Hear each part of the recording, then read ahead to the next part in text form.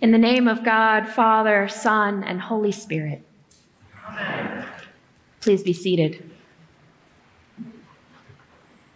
I have to start by saying this is one of my favorite parables. There's so much detail, there's great dialogue, it's just great. You can picture it. I still remember my children's Bible, the son muscling in between the pigs trying to get at the trough. I remember that picture. But why does Jesus tell it? There weren't children's Bibles then to illustrate, so why does Jesus tell it? Actually, go and look at the beginning. Go and look at the beginning of this gospel. It says, all the tax collectors and sinners were coming near to listen to Jesus.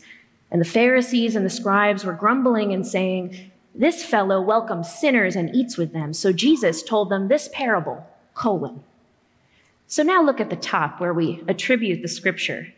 Luke 15, verses 1 through 3, that's what I just read, 11b through 32.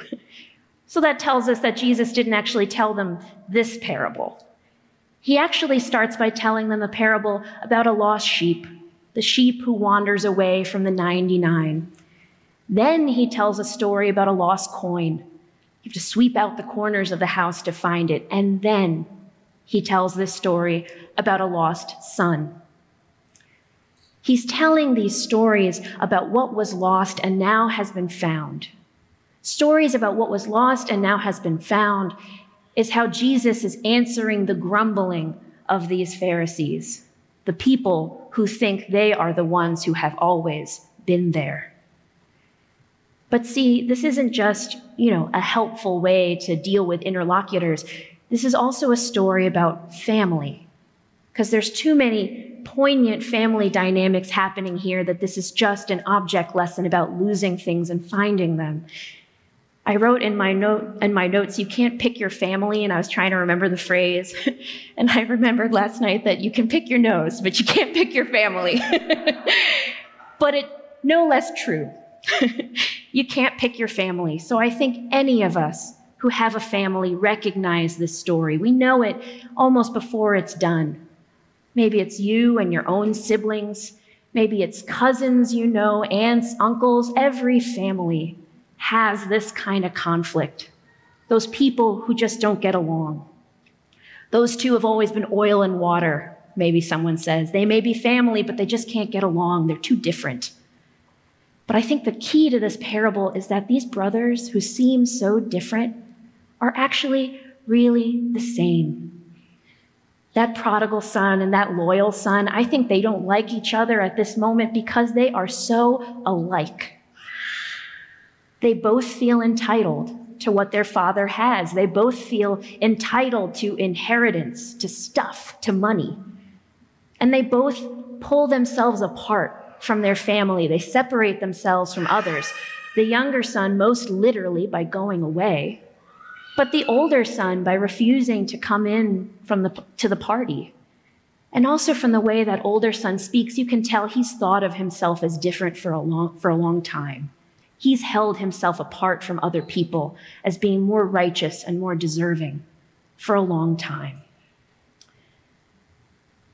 He holds himself apart from others in this thought. I circled, he said, this son of yours. He doesn't say this brother of mine. He says, this son of yours. He holds himself apart. Those brothers are the same.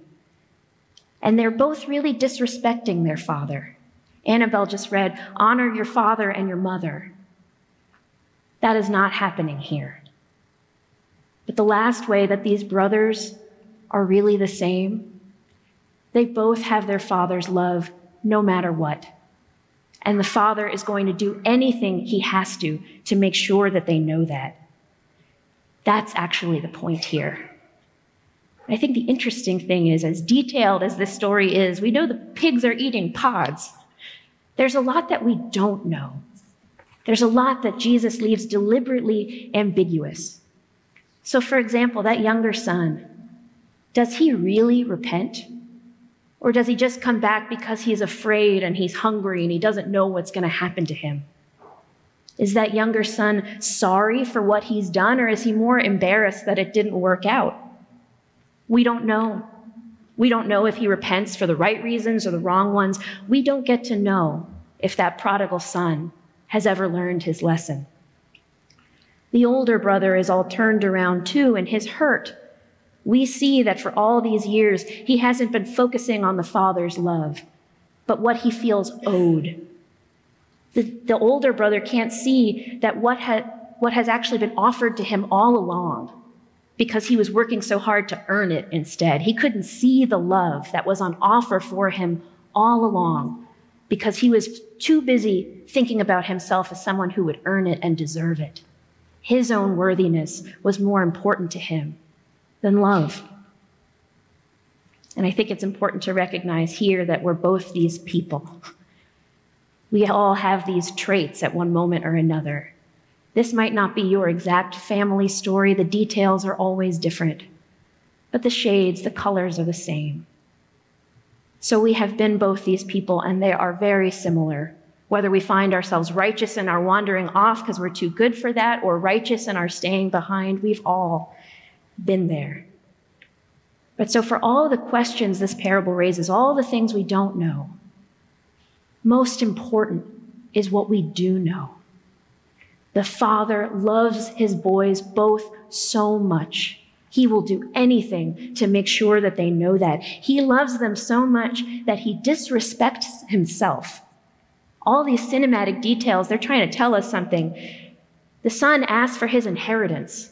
You don't get that until your parent dies. Inheritance, he doesn't have a bunch of gold sitting around. That's land, that's property. The Father is giving him these things that he can sell it. The Son is saying, honestly, I wish you were dead. Give me what is mine. The Father runs. And this is when it's important to remember that no one's wearing pants. They're all wearing robes. So you have to think about this guy hiking up his skirts and running. Old men never ran. Running is for children. Old men never picked up their skirts so you could see their legs and come running down the street. And it says, he ran and put his arms around him and kissed him. He threw himself on him. That's not what a father does. Equals kiss on the cheek. Children throw themselves. They lean down. They lean in. He is lowering himself in every way. He's leaving then his guests. He's disrespecting his guests to go beg his son. You'd never do that. You'd say, that boy's punished. I'm here at my party. The Father is even disrespecting himself and disobeying all the laws of decorum because he loves his children so much. The Father is a fool for love. He'll do anything. None of all the other rules of society matters as much as the hearts of his children, because the Father wants them to know that they are truly loved no matter what. He doesn't want his boys to be people who make choices out of fear or duty. He wants his boys to make choices out of love, because the Father knows what Jesus did, what Jesus tries to tell us in every parable, every story, that love is the gate, love is the way, love is the bread of life.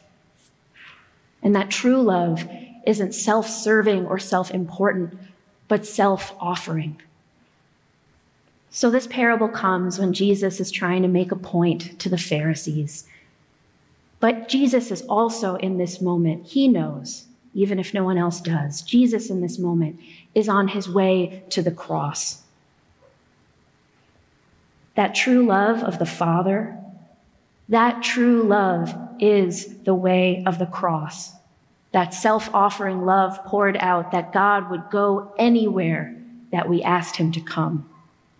So that true love is the way of the cross, and the cross itself is the way of life. So I think that's why the lectionary puts this story here. It helps us as we move into Lent, all the way towards Holy Week, that we have this image in our minds. Jesus on the way to the cross tells a story about the lost being found, a story where we can all see ourselves and know that we are known and loved, even at our lowest points. Jesus, on his way to the cross, he's going to prove that he understands all the facets of our pain by facing it. He doesn't say, oh, I know, I understand. He goes there. And Jesus, on his way to the cross, wants us to hear this story because it's an image of his extravagant and merciful love. This joyful banquet, this fatted calf, it's all for us. Older son, younger son, it's all for us. That extravagant, merciful, joyful love. And Jesus is on his way to the cross, bidding his faithful people to cleanse their hearts. He's asking us to prepare with joy for the Paschal feast, the fullness of grace that he has prepared for all those he loves. All of us who are lost, all of us who are found, all of us who are somewhere in between. Amen.